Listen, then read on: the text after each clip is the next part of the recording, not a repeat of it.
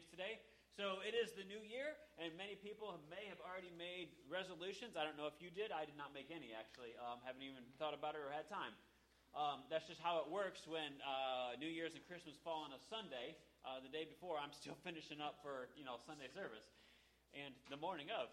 So New Year's, though, it's 2017, and originally I had planned to finish James last week for Christmas. But I think the Lord just redirected me, and we did a message on the incarnation. If you missed that, you could find the link on our webpage or go to sermonfaith.com and find us there.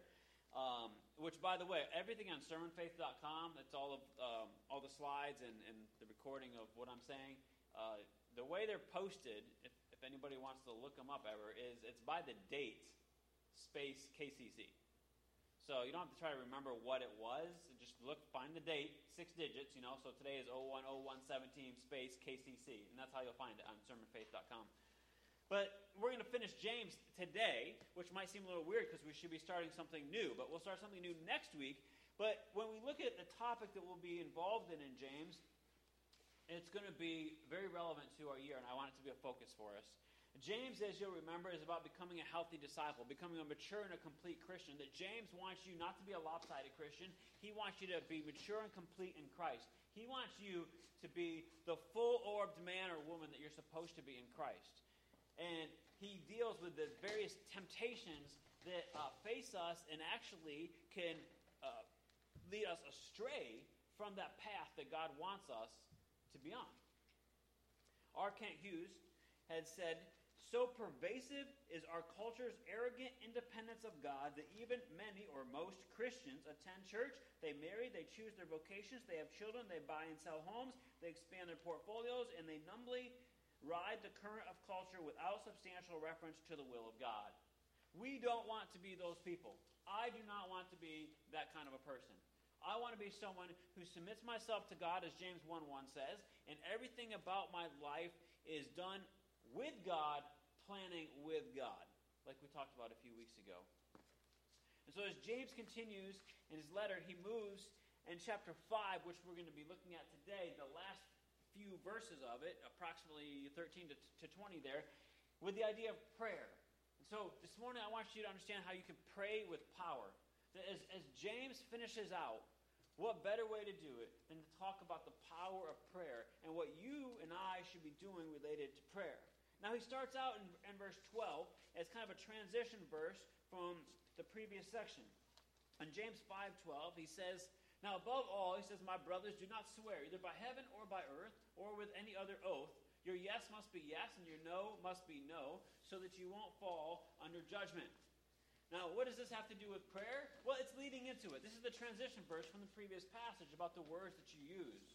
Now, if you remember, in the 5 short chapters of James, we've done an entire sermon on the words that you use, the tongue, and how you can either speak as an angel or a demon, meaning are your words of heaven or hell? Are you helping expand God's kingdom, or are you ripping things apart and helping the work of the devil? So here James picks up on this idea again. And the pervasive idea from this verse is really about your integrity. It's about whether or not you're a trustworthy person. Can people believe what you say? Or do you have to bolster everything you say when you really want them to believe you? You see, some people, no matter what they say, you walk away thinking, "Yeah, right," or "believe it when I see it." There's people that are like that. They tell me something and I'm just like, "I believe it when I see it." Why? Because the pattern of their life has been such that whatever they say, it just doesn't happen. They don't do it. They don't follow through. So what happens? You stop what? You stop believing them. It's just words out of their mouth. They haven't learned to control their tongue. They haven't learned about reining in that desire within them that just wants to say these things. They have no filter. And so James again brings this topic of the tongue and the words to the forefront, but the question is, how trustworthy and reliable are you? He picks up on the Old Testament commands not to swear falsely, which of course is in, what's the favorite Old Testament book other than Genesis? Leviticus, exactly. Leviticus 19:12. You're not going to get away with it. Everywhere I look, it's everywhere. Okay, it's also in Jeremiah 5:2, Hosea 4:2, and Malachi 3:5. All of these talk about not swearing falsely and watching what you say, the promises you make, the vows you make. Can you imagine if God made promises to us and didn't keep them? Do you realize the only way that we can really have trust in God and be a stable Christian is because we actually believe that when he says that we become his child, he's going to take us with him to heaven. Now, I know that within Christianity there's a lot of variance in what people believe, and people get confused, and that's why it's important that you study the Scriptures day in and day out. But especially when I was a new Christian and in college, and then when I was in Bible college, there was always other Christians who did not believe in the security of their salvation. And this isn't a message on that today, but I'm just saying, people are unstable when they don't believe in the security of their salvation. They are either always worried about losing their salvation, or they start moving towards a works-based salvation because they want to be in, but they're not sure they are. That's not salvation. When God adopts you in, you're in. That is the security and the surety that you have to live out the rest of your life. You can trust his word. Why? Because his word doesn't fade. Isaiah 40, verse 2, I think. His word is sure and lasts forever. So James argues that you should use your words here to pray rather than trying to build up yourself and build up trust in yourself.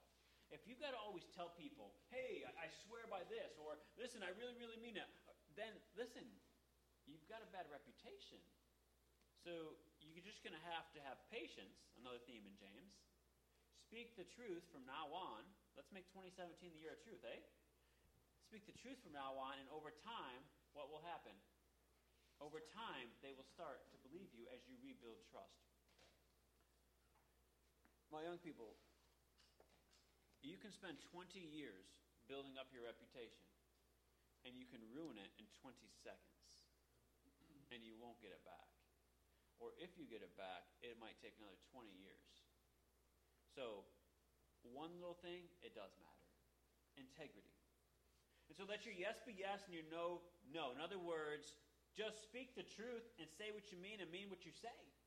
And with that, James moves in to the purposeful words of prayer. Because what he wants to focus on now is how you use those words. Instead of trying to build yourself up and rely upon yourself, instead of trying to bolster and having to say, this is all the reasons why you should trust me, let's just change the game here.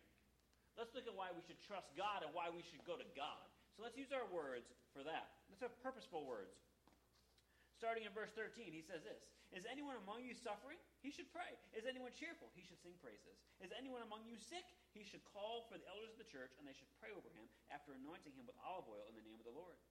The prayer of faith will save the sick person, and the Lord will restore him to health. If he has committed sins, he'll be forgiven. Therefore, confess your sins to one another and pray for one another, so that you may be healed. The urgent request of a righteous person is very powerful in its effect. Elijah was a man with a nature like ours, yet he prayed earnestly that it would not rain, and for 3 years and 6 months it did not rain on the land. And then he prayed again, and the sky gave rain, and the land produced its fruit. Do you wish you could stop the rain? Start the rain? That's powerful prayer. That's praying with power. Now he starts off the verse, we'll get to Elijah in a minute, but he starts off saying, is anyone suffering? As we mentioned a few weeks ago, R.T. Kendall has said, every trial has a purpose, a design, and a lesson. And this word that we have here is anyone suffering. Suffering simply means any kind of issue, trouble that's come your way. It might not be sickness, we'll get to that in just a moment. It could be any kind of trouble that's coming your way. And so that's why the quote from R.T. Kendall is so relevant. Every trial has a purpose, a design, and a lesson. Maybe what you're going through is not what I'm going through. Maybe what I'm going through is not what you're going through. But in them, there is a purpose. There is a design. There is a lesson. God is doing something. And we know from James that he's trying to make you into a mature and a complete Christian that lacks nothing. He's trying to build your confidence and resolve in God. Sometimes that's difficult in our lives. So James is urging us not to sweep the trial aside and miss the lesson that God has for us. And so, what do we want to do? Well, we want to pray with power. Here, the temptation of life moves into a very personal space with suffering. James had first mentioned personal hardships back in James 1:2. And just recently in James 5:7-11, he had more fully discussed the need for a strong faith and perseverance and endurance through the persecution that could occur at the hands of the rich or even the poor. You could be persecuted by them too, I guess. Here, the suffering in life could be just about anything. It's a temptation. Now, as we've looked at these trials, one of the things that I've mentioned a few weeks ago is there's a flip side of the coin. Each trial has this temptation side to it. So there's a temptation here to live individualistically, to live apart from God. And this is one of those temptations that arises from our own unchecked desires. So this is the idea that you can just live by yourself apart from God. Just like planning apart from God. Instead, you're supposed to plan with God. And so how do you respond to this? How is it that you pray with power? What does that even mean? And how do you do it? Well, the first thing you got to do is pursue God. You got to pursue God. If you look at the text, what he said there was that if you are in this situation, okay, anyone's suffering, he should pray. Well, what is prayer? Prayer is talking with God. Prayer is communicating with the creator of the universe. The creation is communicating with the creator. Okay? Walkie-talkie, back and forth. And so God is saying through James that you need to pursue him. Rather than going it alone or just manning up, okay, we hear that a lot in our culture, man up, right? You should call out to God. You should pursue God, not just doctors. Now listen, if this issue is sickness, which we'll get to in just a minute, and you want to call a doctor, that's fine. But who should you call first? You should call God first, right? When you have a financial problem, right? Instead of going to your credit card first, you should go to who first? God first, right? In our world, though, we're taught, really, from the time that we're little, both by example and word, that despite the fact that we're Christians, we often don't go to God first. Really, we're practical atheists. We should be going to God first. Pursue God in trust and in faith, believing that he can sustain you and he can even alter your circumstances if it's his will, which goes back to James 1. James 1 started out in the first verse that James is a slave of God. So when you become a Christian, you're a servant, you're a slave, you're a doulos of God. It has to be in line with God's will. It can't just be what you want. Hezekiah, he prayed, and he got 15 more years of his life. You're like, wow, that's awesome. That's what I want. Well, I don't know if that was the wisest prayer for Hezekiah. In those 15 years, people found out about it. They praised God. That's the good part. But then, in probably his arrogance, he showed them all sorts of things, the Babylonians in particular, his treasures, etc., that he shouldn't have done, probably. And God told him, yeah, they're going to come back and take all that away. But it's going to be after you die. And so, my point there is simply, yes, it's awesome. God healed the man. He was going to die. I don't know if that's the wise. Sometimes it's just best to go on. I don't know God's mind on it. This isn't a sermon on Hezekiah today. I'm just saying, we're all put here for a time period to do a certain thing. I don't know if he overstayed his welcome or not, or he just made an unwise decision after being blessed. Solomon did that also. Pursue God. If you're able to recognize and remain steadfast in your faith, then let the peace of God sustain you. Yes, Stanley? You just said Solomon did what? You said Solomon made an unwise... Solomon made lots of unwise decisions, even though he was the wisest man, yes. Yeah, read Kings. Yeah. Solomon didn't use all that knowledge for wisdom sometimes. Remember, it's a good question because wisdom is about lining up with God's will, right? And following God's path, right? And you got two types of wisdom. Wisdom from above and from below, exactly. And sometimes Solomon followed the wisdom from below. And he had more gifts and grace and benefits from God than like anybody.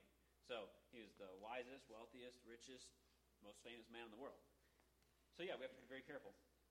So as James discusses this, you have things going on in your life, And he says, pursue God with them, okay?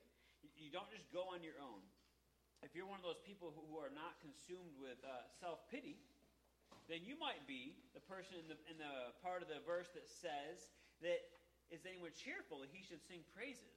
Now, how does this fit in? First, he's got suffering, and then he's got singing praises. Because here's the deal. He's talking about the same situations. He's saying, this person, they're going through a trouble, they're going through a crisis, but instead of being waylaid by it, what they're able to do is trust God because they have the peace of God, because they're following God. And so he says, for you, since you're cheerful in your situation, sing praises to God. This might seem a little weird. If you're in a situation and you're not realizing what's going on and you're frustrated and you're hurt and you're mad and you're angry and you're bitter, yeah, you're probably not going to be singing praises. But James is saying here that it is possible not only to pursue God, but to praise him with passion. So if you praise God with passion, this is the person who is able in their situation to deal with the trial that's in their life. And how do they deal with it? They have the peace of God. So you talk sometimes and you hear people, Christians, talk about the peace of God that passes all understanding, right, from Philippians. And here we see that James talks about it. He doesn't say it the same way Paul does. You have to read between the lines because he's only got like 10 words that talk about it here. But he's saying that just like the Apostle Paul in Acts 27, verses 22 to 25, he was able to offer comfort in the midst of a shipwreck because he knew everyone would be safe. Why? Because he had a close relationship with God. He had first pursued God, and God had helped him understand this. But you have to first pursue God. If you don't pursue God, are you going to be able to praise God with passion in the midst of your storm? No! So the truth of the matter is that I'd have to confess in my own life. Many, many times I don't praise God with passion in the middle of my storm. What does that mean?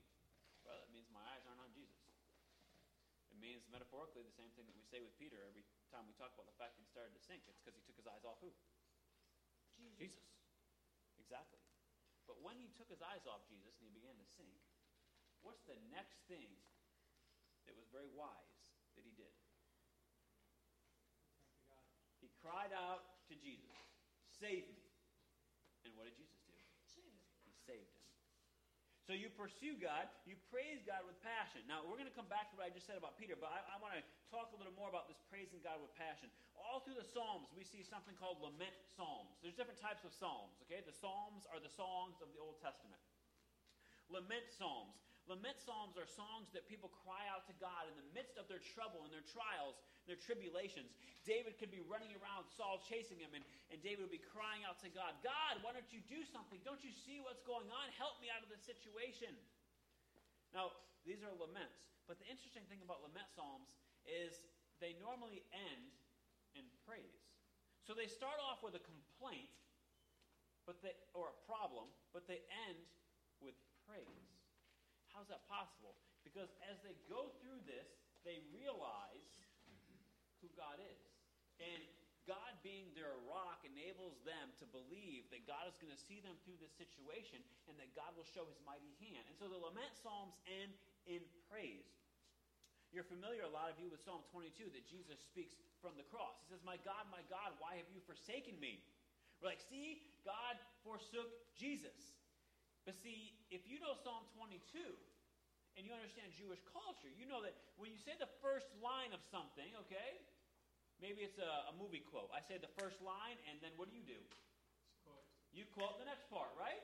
So in Psalm 22, it starts off with, my God, why have you forsaken me?" But that's not how it ends. Listen to this. In Psalm 22, verse 22, right in the middle, he says, "I will proclaim your name to my brothers. I will praise you in the congregation." Continuing through to the last verse in 22, verse 31, which ends with telling future generations about what God has done. What happens in this lament psalm? See, Jesus isn't just saying, my God, why have you forsaken me?" It's not just a complaint and a problem. Jesus is also saying, when he says that from the cross, God is about to do something great here. And all the nations will know what God is doing through this situation. And so when James says, yeah, you pursue God, but you praise God with passion if you understand God and if you're actually pursuing him, he's saying that in the midst of your storm, in the midst of your trial, in the midst of your trouble, You can be praising God because you know that God is doing a work in this, and at the end, God is going to be praised and lifted up through it because he's going to show his mighty hand. And what he does in that situation, if you allow him, will be used for his glory in evangelizing the whole world. Let me make one note of comment for you. Last year, Melissa and I used as our devotional book that we read a section from each night before we go to bed, The Songs of Jesus by Tim Keller. I think it was brand new last year, so it's about a year and a half or so old now. I want to highly recommend this. The whole thing is on the Psalms. So every single day for an entire year, okay, you will read a small portion of one of the Psalms, and then there'll be a small comment. They're really small. They're quick. You can see from the book right here. They don't take a lot of time, but they're great.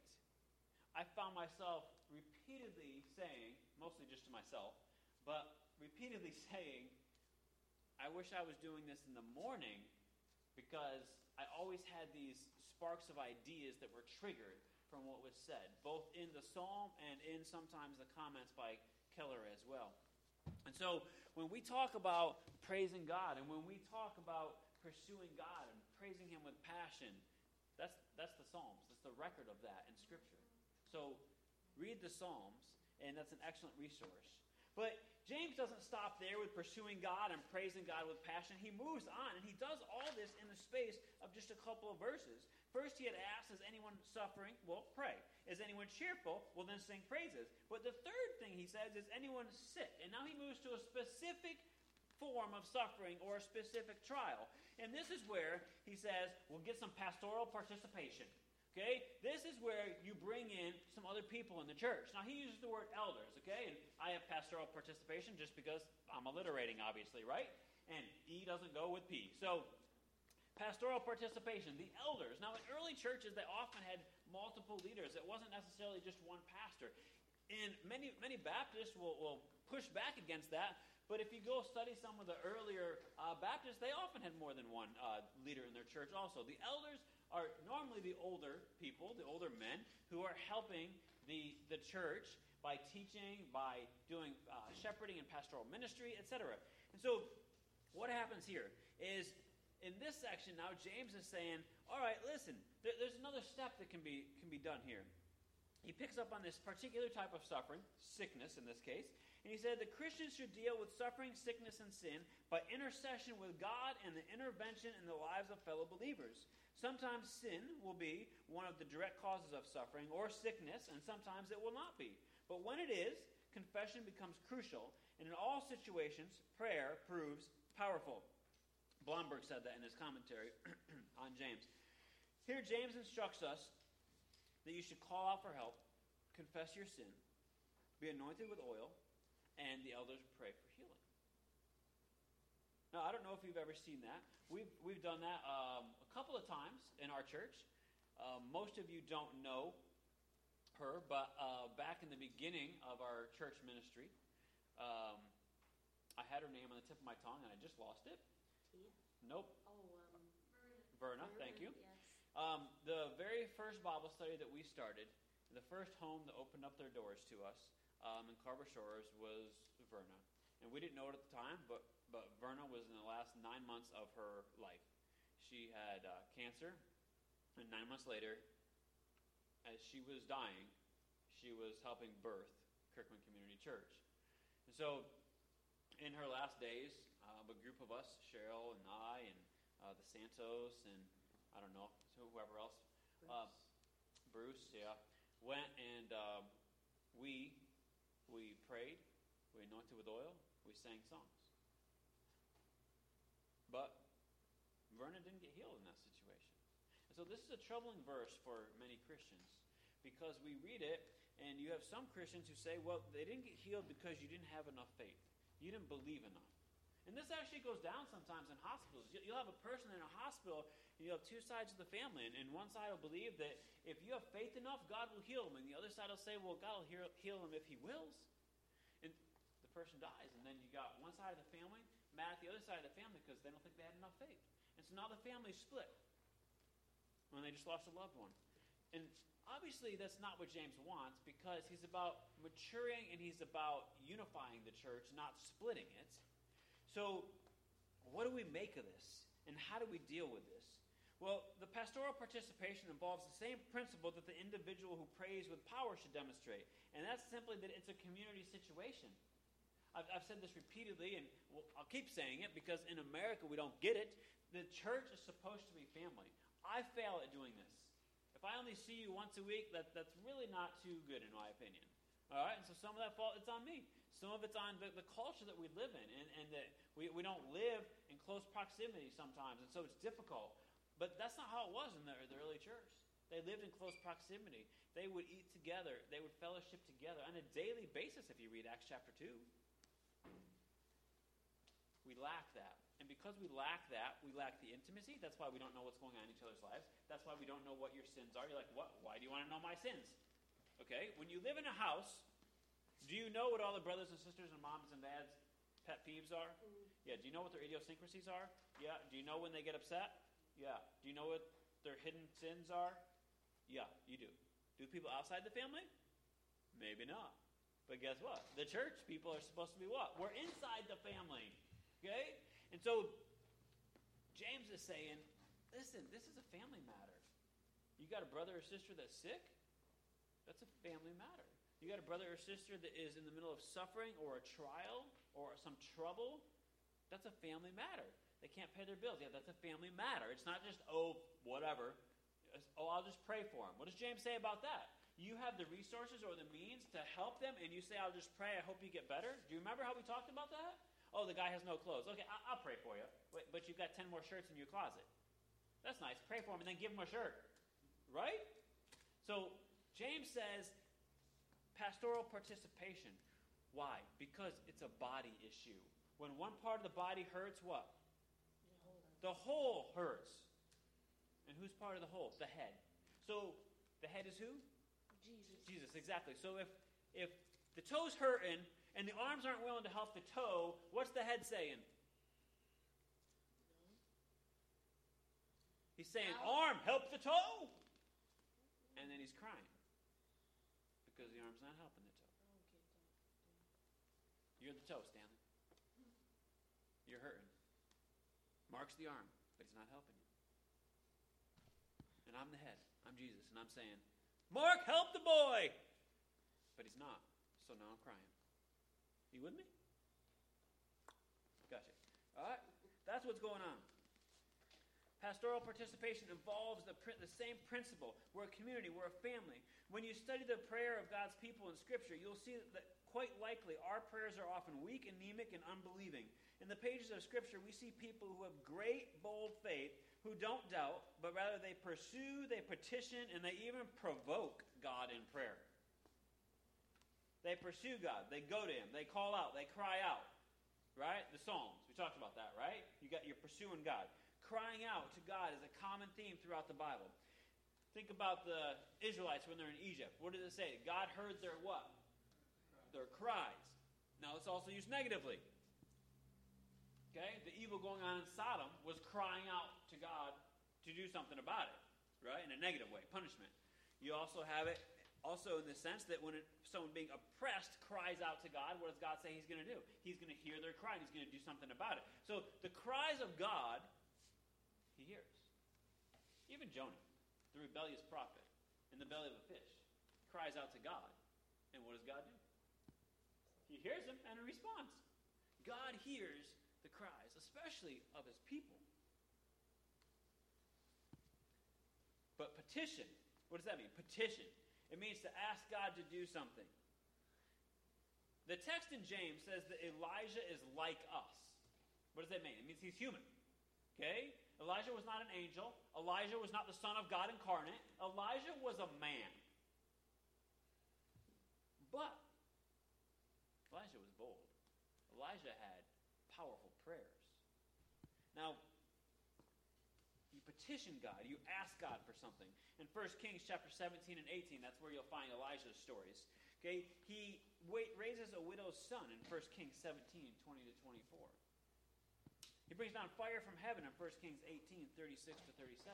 And we normally take Elijah and we put him in a separate category by himself because he's like superhuman. But here James says that actually he's just like you and me. So all of a sudden we bring him down from his superhuman status and we say, nope, he's a human just like you. He's a man. Now, did God supernaturally endow him with stuff? Did God do great works of the Holy Spirit with him? Oh, by no doubt he did. But James is saying, hey, buddy, that's all through the power of God, the Holy Spirit of God. And who indwells you if you're a Christian? The Holy Spirit of God.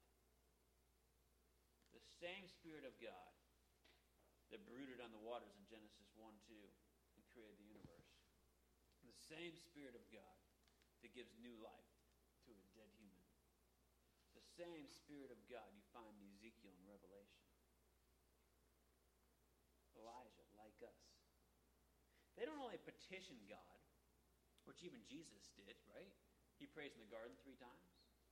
He prays for Lazarus to be raised from the dead, and what happens? He's raised from the dead, petitioning God, right? But they don't just petition God. They even provoke God sometimes. Now, this one is a little different. You might not like this. You might have to wrestle with this a little bit, okay? I wrestle with it a little bit. I think about Abraham and Job here. Walter Brueggemann talks about this specifically in relationship to Abraham in Genesis 18, verses 22 to 33. Walter Brueggemann, if you don't know him, he's an eminent Old Testament scholar. He's written 50, 60, 80 books. I don't know. He's well known. All I got to do is Google his name, except that you probably can't spell his last name. But anyway, the guy says in Genesis 18, okay, with Abraham goes before God, right? And Abraham is going to barter or bargain with God about Sodom. And here's the point. This is why he's provoking God in a sense. He goes to God, and depending on how you read the text, he goes to God, and basically he says, listen, God, you can't do that. Now remember, God has showed him what he's going to do with Sodom. He's showed him that he's going to take it out. And basically he says, you can't do that. Now, can you imagine saying that to God? No. But Abraham basically does. He says, you can't do that, God. And here's why. Because you're just and you're righteous. And so you can't eliminate the righteous with the unjust. You see, the translation tones it down a little bit. And so then he starts bargaining with God. He says, what if there's 50 there? Will you spare it? And nowhere in the text do you see God getting upset. Nowhere in the text do you see God pushing back. Actually, what you see is the opposite. God just agrees with everything he says. Sure, Abe, yep. Yep, I'll just forget it. We won't torch Sodom if there's 50. Is that enough for Abraham? No! He provokes him more. He pushes more. 45, 40, 35, 30. They just bargain all the way down to 10. Why he stopped at 10, I don't know. God doesn't get upset. God agrees with every one of them without a problem. No, unfortunately, there weren't 10 righteous people in Sodom. However, God did send his angel. And Lot was spared, and his 2 daughters. And that's a story for another day. But they were spared. Why? The righteous people in Scripture, I want you to understand something. When you're a follower of Christ, you don't realize the extent of this, I'm sure, because I don't either. But based on the pages of Scripture, the righteous people of God living somewhere actually do something. They actually stem the tide of evil somehow. It's kind of like, I don't know why I always go back to Mario Brothers. It's just, I guess, because they have that little bubble around them when they're invincible all of a sudden. I'm not saying you're invincible. I'm using this for another point. But it's kind of like there's this bubble around you that impacts wherever you are. And it actually stems the tide of some of the evil. If you took all the Christians out of the world, this world literally would be hell. There'd be no Spirit of God presence if you took all the Christians out. The fact that we're here actually calms things down. And so, even Lot in this unrighteous city, and I don't know how closely he was walking with God, but even he being there was having some mediating influence on this. Think about Job provoking God. What does Job cry out and plead and demand? He demands a hearing with God. He demands an appointment in God's court with God. Do you demand an appointment with God? No. When God shows up, he silences Job pretty fast. But does he kill Job? No, on the contrary. He blesses him by giving him everything back because the scriptures clearly tell us that Job was a righteous man. Job had integrity. Job took care of the homeless people. Job took care of the naked people. But, like Abraham, he provokes God. Give me a day in court. I want an answer. Well, he never really gets his full answer, but he does get an appointment with God. Now, let me ask you. Do you think you'd ever forget the time that God showed up and spoke to you? No, you wouldn't forget that, would you, Stanley? Do you think Moses forgot the times that God spoke to him? Do you think that Elijah forgot when God spoke in a still small whisper on the mountain? And when God went by for Moses and saw his backside? No. They pursued God. They even provoked God. They petitioned God. But they're also penitent with God. What does penitent mean? It means repentant. It means you confess. You look at our text here and you see about confessing. You confess to the community, you call the community. You got to be confessing with God. Confess means you agree with God about the seriousness of your sin. You agree with God about the charge of what's going on. Maybe we'd have less sickness if we hold more familiar relationships in our churches. More confession, more transparency, more forgiveness, more prayer. James concludes with the thought that just as the prayer of the righteous Elijah resulted in the refreshing of the earth, so the prayer of the righteous believer can result in the refreshing and healing of a Christian affected by sickness caused by sin. The prayer of faith. The prayer of faith. You're not guaranteed a healing because God's not a puppet at your disposal. See, that's the problem. When you say that God is mandated to do something because you said something, you're saying that the Creator is mandated to do what the creation says. Now, that's like a kid saying his parents are mandated to do something because he said it. I'm sorry. You got roles all reversed, buddy. The parent's not mandated to do anything a kid says, and a creator's not mandated to do anything the creation says. It's the other way around. Amy Carmichael, the turn-of-the-century missionary to India, described the attempted healing of one of her treasured co-workers, a woman named Panamal, who contracted cancer in 1913. Amy was, of course, aware of James' prescription to call the elders of the church and anoint the ill and offer the prayer of faith. But she and her fellowship were not sure what to do. So they sought a sign asking that, if it was God's will, he would send someone to them who was earnest about James' prescription for healing. The person came, an old friend of hers from Madras. As her biographer, Elizabeth Elliot, describes it, it was a solemn meeting around the sickbed. The woman dressed as usual in their hand-loomed saris, but white ones for this occasion. They laid a palm branch across Panamal's bed as a sign of victory and accepted whatever answer God might give, certain that whether it was to be a physical healing or not, he would give victory and peace. It sounds like a simple formula. It was an act of faith, but certainly accompanied by the anguish of doubt and desire which had to be brought again and again under the authority of the Master. From that very day, Panamal grew worse. The pain increased, her eyes grew dull as she lingered for days in misery until she reached her limit and her warfare was accomplished. In other words, she died. They followed the directions in James, but she died. Now, some spiritualize this passage, and they say that James is talking about, yeah, you'll be healed spiritually. So, I mean, there's a sense where that's true, but that's not what James is getting at. Yeah, you will be either physically healed or one day spiritually healed. But James is looking at physical. If you look at the words he used, look at the rest of the Bible, how they're used, you look at the context of the passage, he's talking about physical healing here. So you're going to have to realize that this is not a guarantee. This is not, because you can't demand to God. Honesty demands that we admit that such is often the case when Christians attempt to follow this scripture passage. We attempted to follow it with Verna. Verna's no longer with us. But we do believe she's with Jesus. So what do you make of this? How do you flesh this out? What do you do with it? Well, I think you follow it. You do what it says. And you go back to the other examples in the passage. The person who's just going through something on their own and they don't call in the elders, but they do realize and they pursue God. The person who's going through something and they're at peace with it, and they praise God. Person who is overwhelmed, and so finally, what do? They call the church, right? They call for the elders to come. But in each case, we're pursuing God. In each case, they're supposed to be praising God. In each case, there's supposed to be the confession of sin, a penitent heart.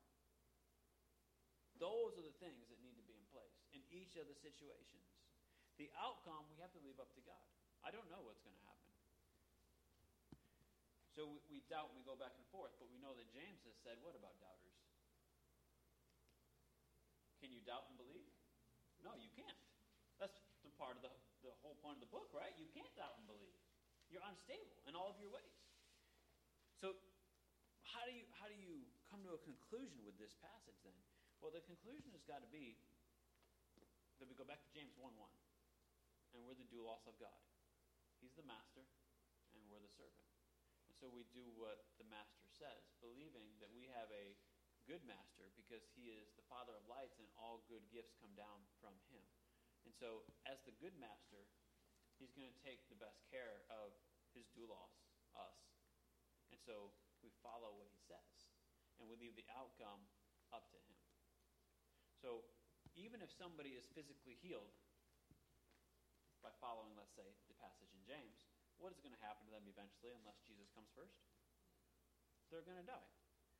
Now, to me, this is very, very strange, but do you know what had to have happened to Lazarus in the Gospels? It's not recorded, but what had to have happened to him? He died again. Twice. Think about that. That's cool.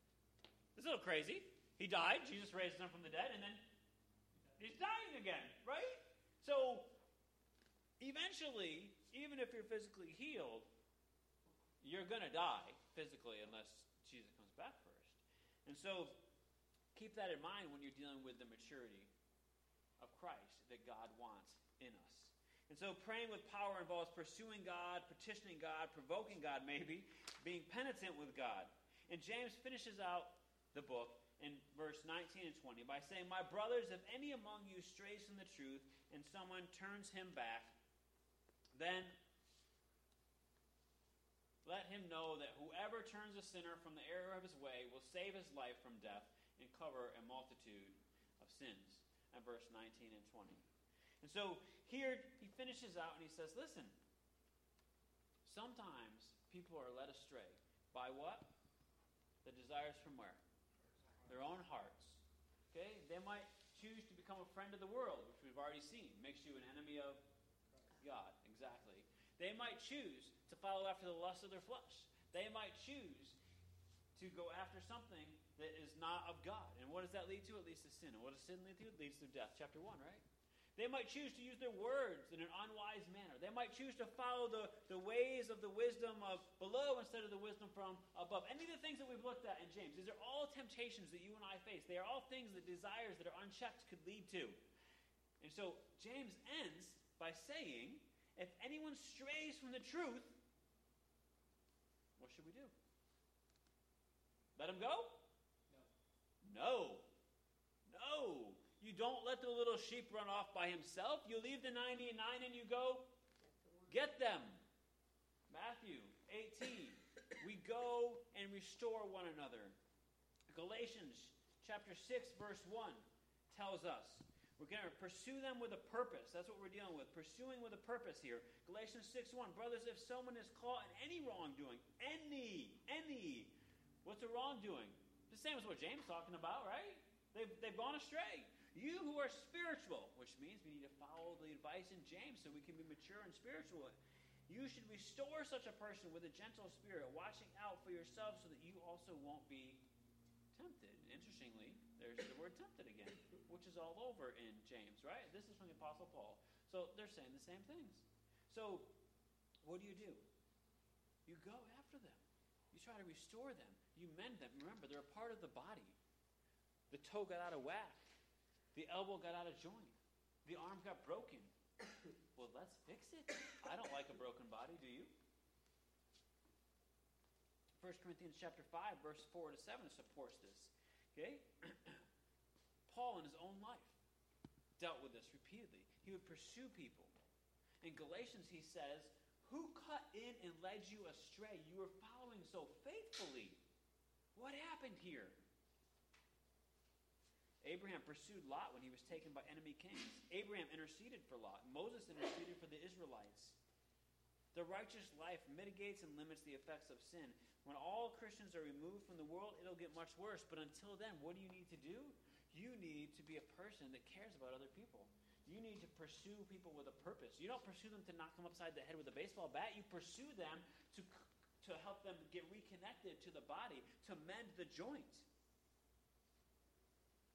That's what we need to be about. A life of prayer. As we summarize James, I'm going to put basically the summary up on the screen. This is what we've gone through in our series of James. So I'm just going to leave that up there as I finish out this morning. And we're going to finish a little differently than normal. So in a few minutes, instead of our normal table talk time, I think it would be probably hypocritical of us to spend 40 or whatever minutes talking about prayer and then be done. And so we're going to spend some time in prayer this morning. That'll be our table talk. We pursue one another with purpose. Why does it matter when you're not here? Because if you're not here to encourage us. Yeah, it is encouraging when you're here. I don't spend hours each week putting together a message just for myself.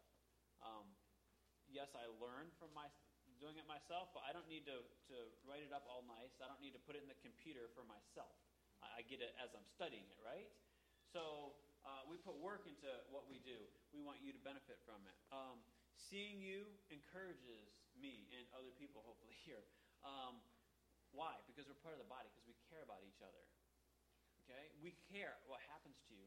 I care if you've had a bad week. I care if your house has a fire. I care if your car breaks down. And I hope that you do also. So we pursue each other because we're first pursuing who? That's right. Because we're pursuing God. I don't pursue you for the sake of you. I pursue you for the sake of God. Because I want one day us to be together in heaven and us all to be mature. That's what Jesus wanted. That's what Paul wanted.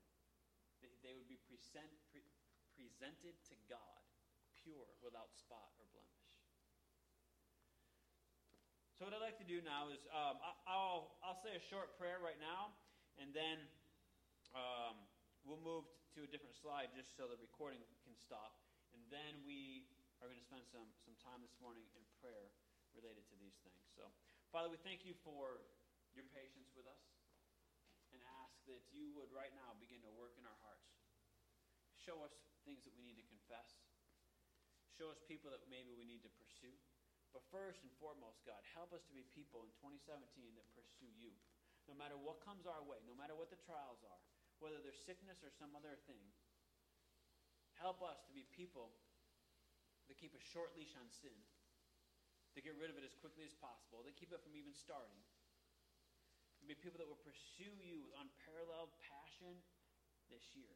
That our prayers will be more powerful than they've ever been. That we would see results from them. Because you work in them. I pray this in Jesus' name.